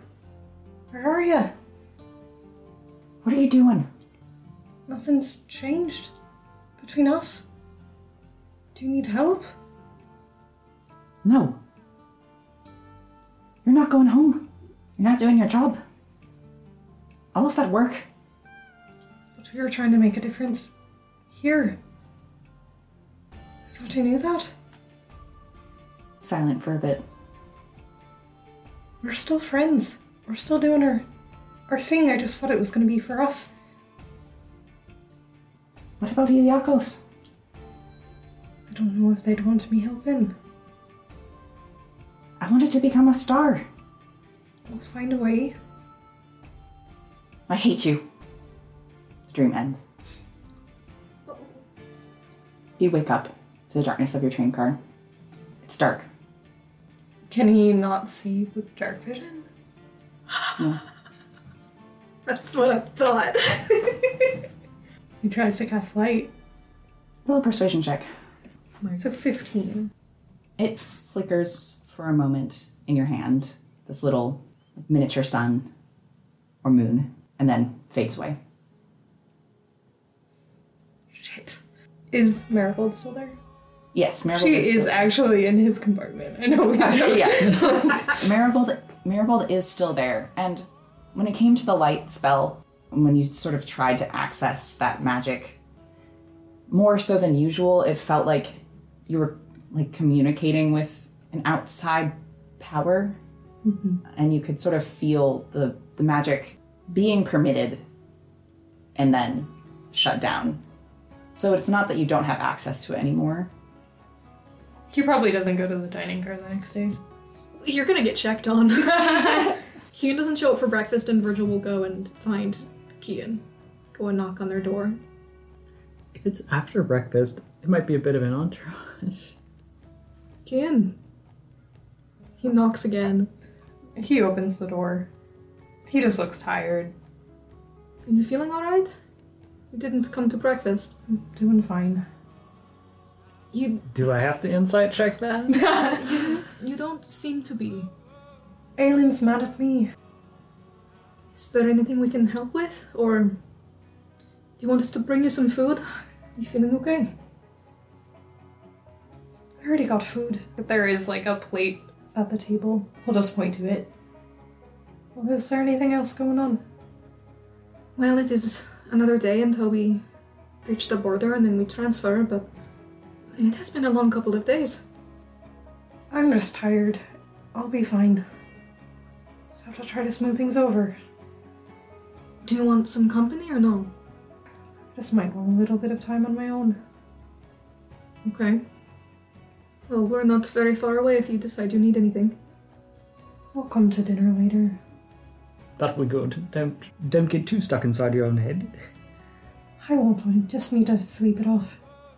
If you ever want to, go over something or bounce things off of someone, you're welcome to speak with either myself or I'm sure Ox and Virgil would be open to it as well.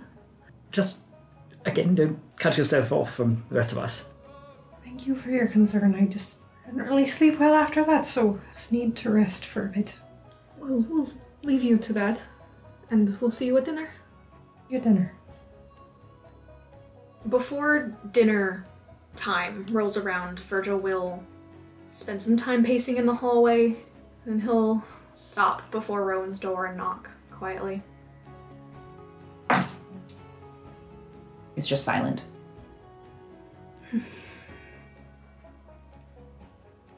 He'll knock again. Nothing. He will cast message.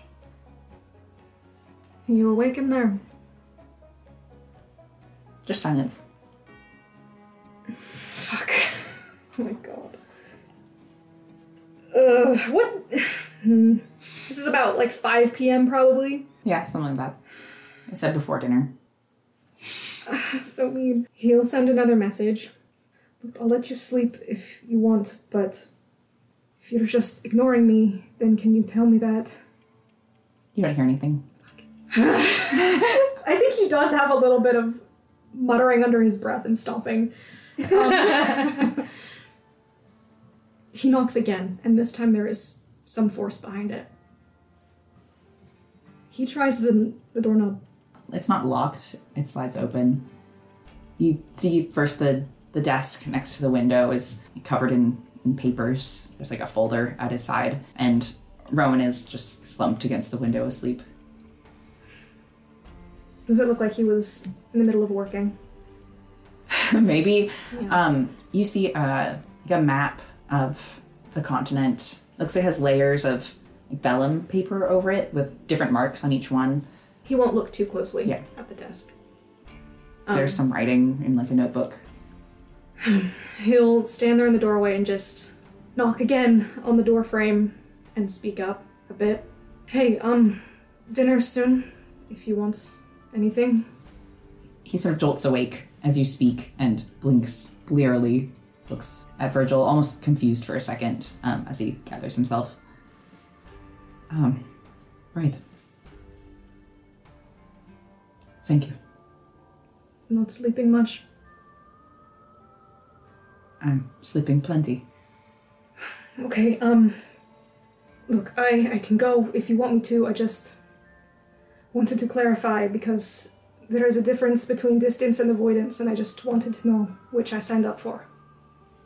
We are supposed to be working together, but you're barely treating me like a coworker.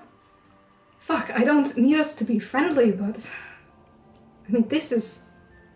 You wanted me here, but what do you want from me? I shouldn't have said that.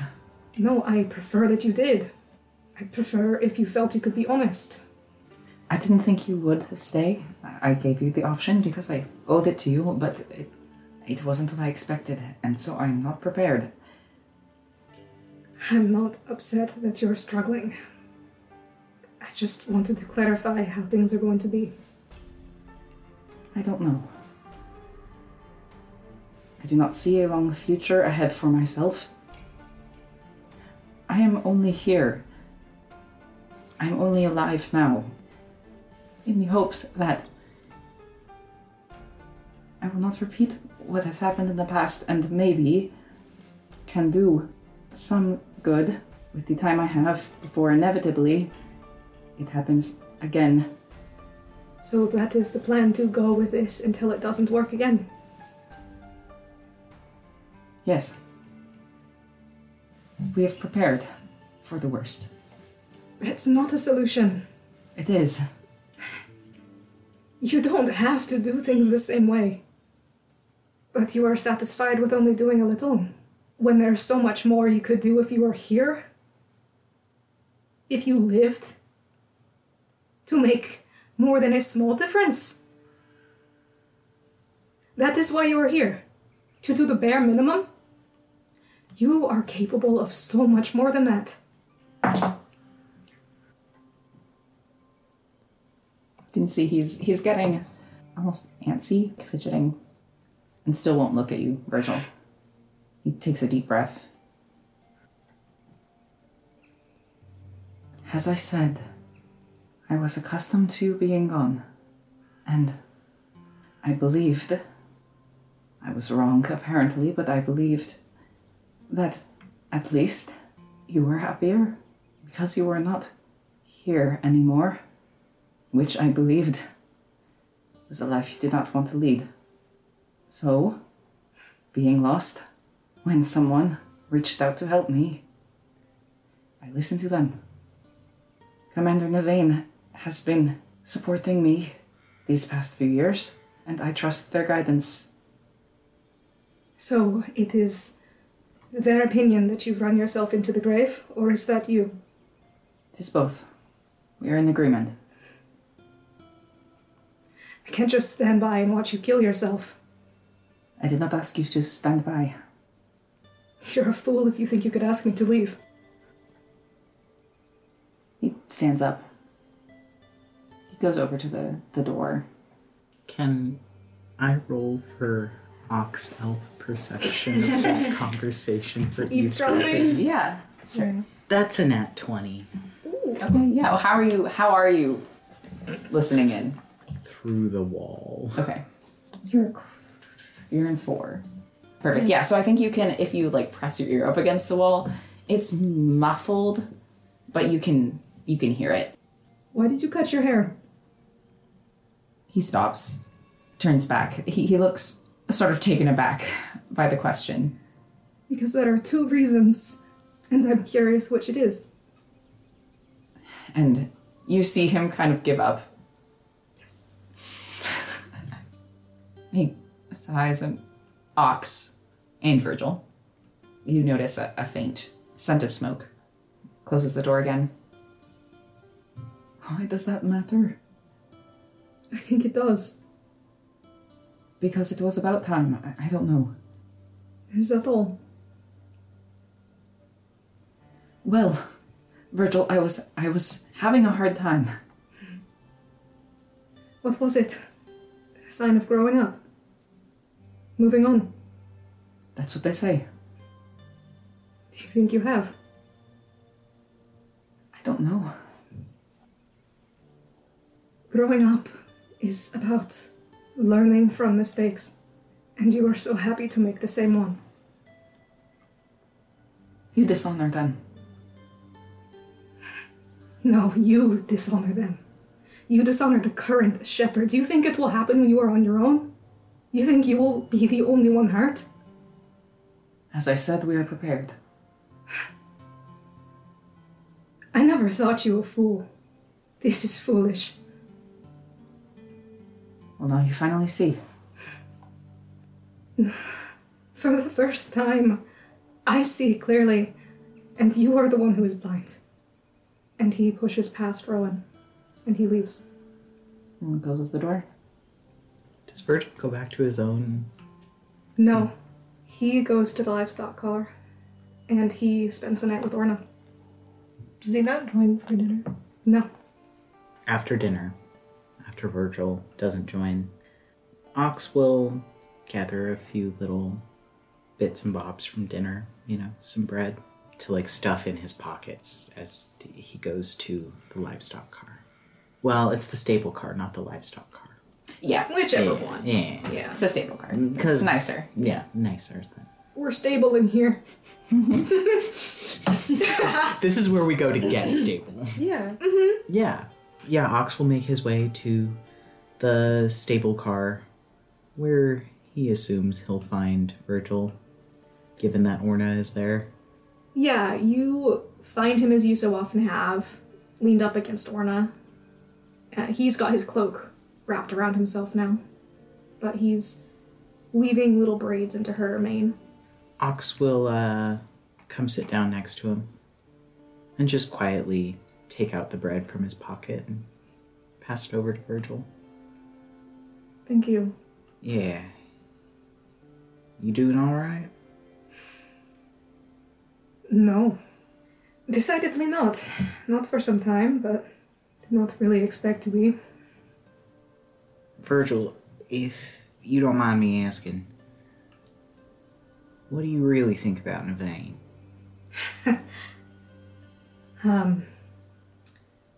I think they are selfish, and they have little regard for the people who work below them. But there have been moments where I am uncertain that is all there is to them, but what do I know? They are not the easiest to read, and I think they prefer it that way. And they are the commander of an island, so perhaps they need to be beyond such things. I wouldn't know.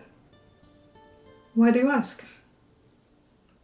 After everything that's happened, I was just curious. You are free to leave at any time. You don't have to work with them. I wouldn't just abandon you after starting this. I want to see it through to the end. It's very thoughtful, and I hope to return the favor. You, just worry about focusing on this for now. Yeah. One thing at a time, I guess. Ox continues to sit quietly with him, and he'll take out his deck of cards and play solitaire for a while. Yeah, Virgil's comfortable with the silence. So is Ox. He'll eat his bread. After night falls, Ox falls into his normal routine and he'll leave around 11. Virgil stays. Virgil, do you go to sleep this evening? Yeah, curled up against Orna. You are woken at some indeterminate time by the slamming of a door being opened, and the smell of smoke is stronger now. He looks at you. It took 2 years for you to return. What was I supposed to do? Why now? When Nico came to take me out of Donning, she said you were at the border. She said that. Were you there? No. I was thrown out on my own in the oceans, and so where else was I supposed to go but out? I don't know why you believe that I spent these past 2 years thinking that you could hold any forgiveness for what I did. Why did you take so long? If you are not dead, and if you did not hold hate for me, then why did you wait until now? I didn't have a way into Donning. Did you try? I didn't have a way into Donning. What was I supposed to do? Did you try? And be killed at the border? For trespassing? No, I needed to make sure I could find you. And now I have. I'm sorry it took so long. It was a long 2 years, Rowan. It was long for you, and it was long for me. I didn't know if I would survive the first week. They threw me out with a broken arm. What was I supposed to do if something found me? And you ask that I hold some sort of respect for Navain for doing that? They should have put me to death. It would have been kinder. I'm sorry I didn't throw myself headlong against the border wall. If I thought it could get me to you, I would have. I'm sorry it took so long. They didn't feel it. No, Rowan, they did not.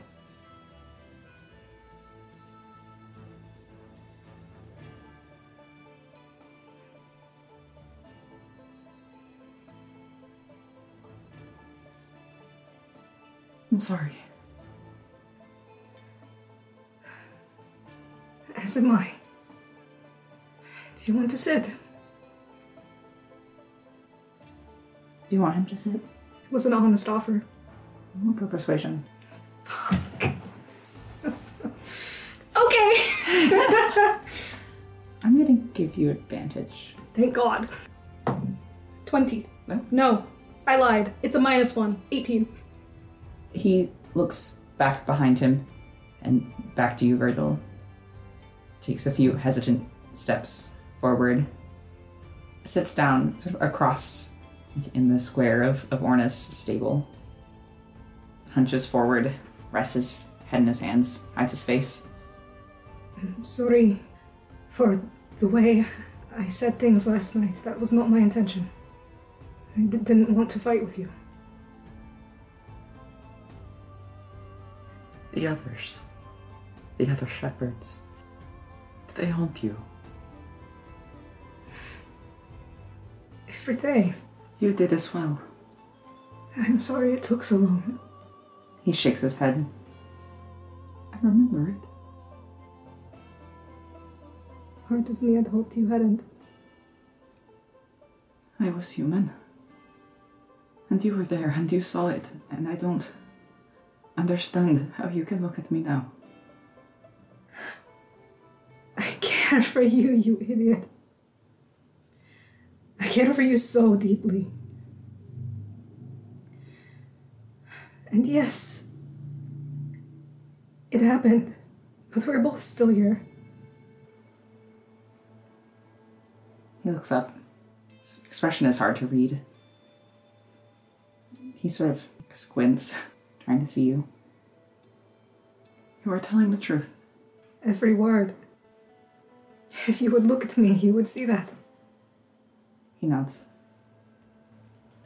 You understand that if you're going through with this, I will be your commander. And you will be expected to treat me as such. That was always the plan, wasn't it? You roll an insight check. 13. A long silence. Looks back down. Just nods. Is that how it will be then? I'm a bit confused. I don't know what you want from me here. Because of course that's not all I want it to be. You can make that work. Okay. We'll make it work. Brown, how do you want this to be? Brown. We'll make it work. But I hope you will forgive me if I struggle at first. Of course. Do you remember? We were younger and you asked me once if I had noticed your attempts to get closer to me. And you told me you were simply making sure there was a chance there. That there would always be a chance if I wanted to take it. It's still there. But I'll leave that up to you. I would take it if I could. What's stopping you? It won't end well. I have learned that, at least. If we go about it the same way, possibly. But we don't have to.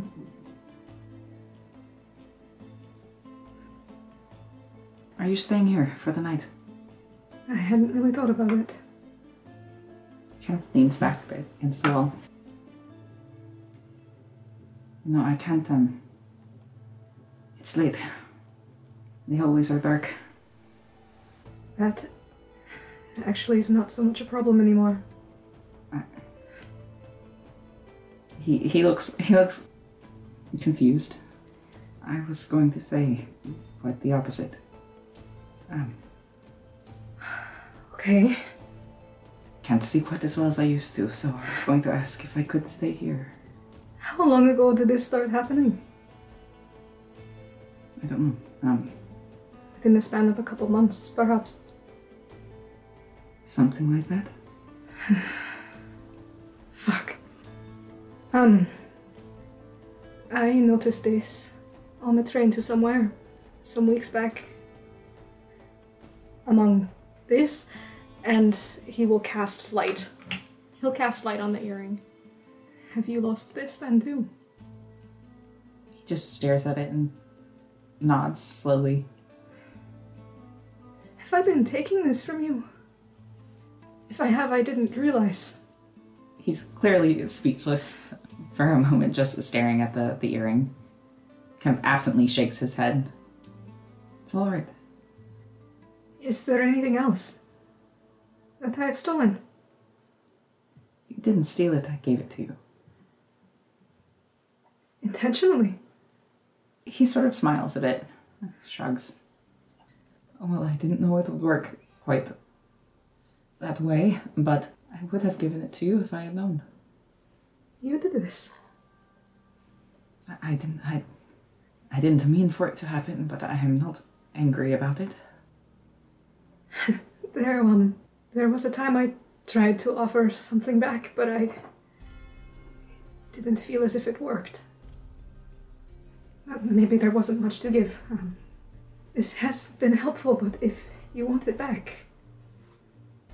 Do you know how to do that? I could learn. Keep it.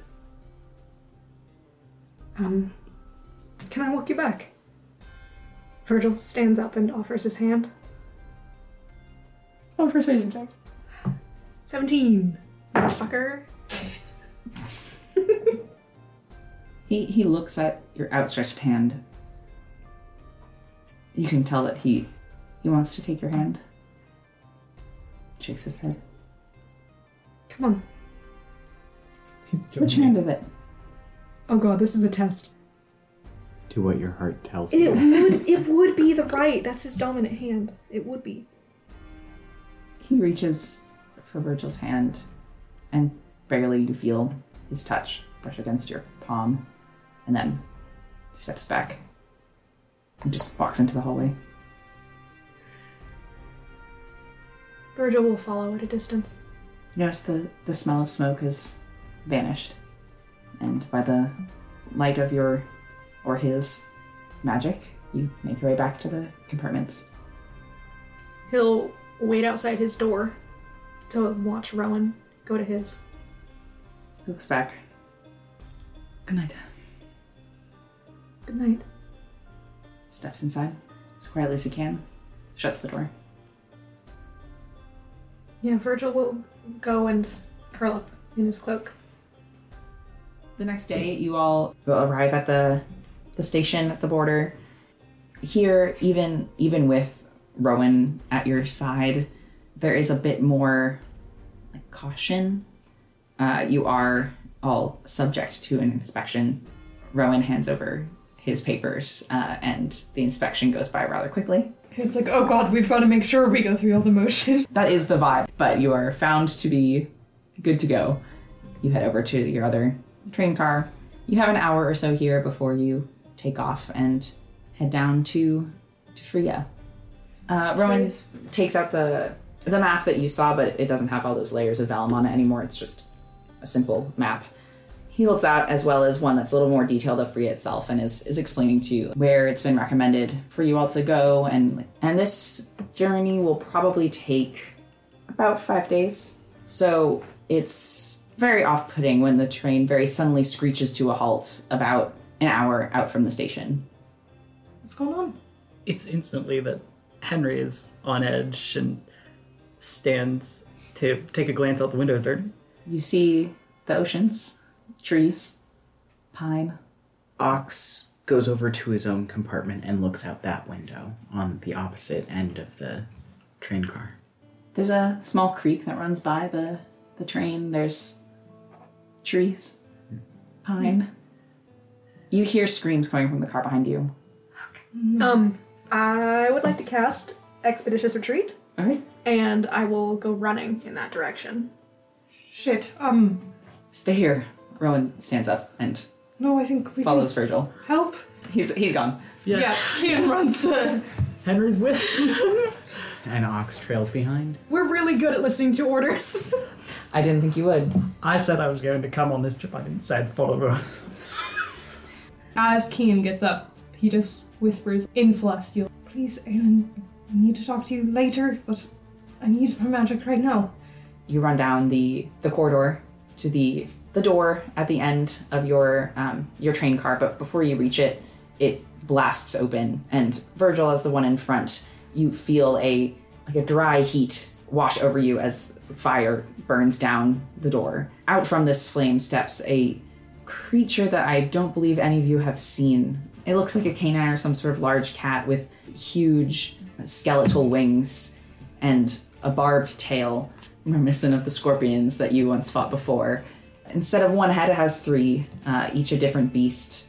It looks almost like a dragon, but not quite. There's something off about it that you can't quite place, and it doesn't give you much time to place it as it starts to prowl the train car. In the center, another furred head. You can't tell if it's a cat or a dog or something else entirely. It has 3 sets of fangs as it roars at you. And then the other side, some kind of stag's head, and it prowls towards you. Virgil. Okay. And he starts whistling. And I think we should roll initiative. Will you let me have activated my blade song? With that. Oh no, Keegan! 26 for Ox. 2 for Henry. 21 for Virgil. 1. Ox, you see this thing lunge towards Virgil with a clawed, half-scaled, half-furred paw outstretched. Ox reaches for his usual gun, but then goes for the new one and is quick to draw with an 11. Ox, you shoot, and there's a loud smash and the tinkling of glass as one of the windows breaks and falls into the train car right behind this beast. One of its heads, the reptilian one, snaps back for a moment and then back to you with a new rage in its eyes. And that is where we'll end the session for tonight.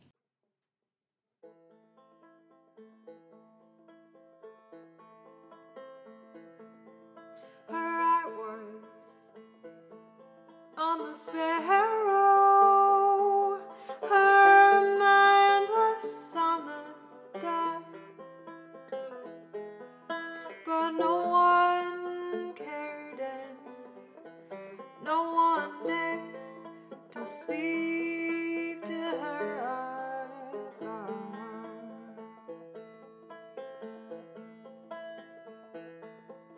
Her eyes are always hooded, her claws are sharp as steel. We teach her not to see too much, teach her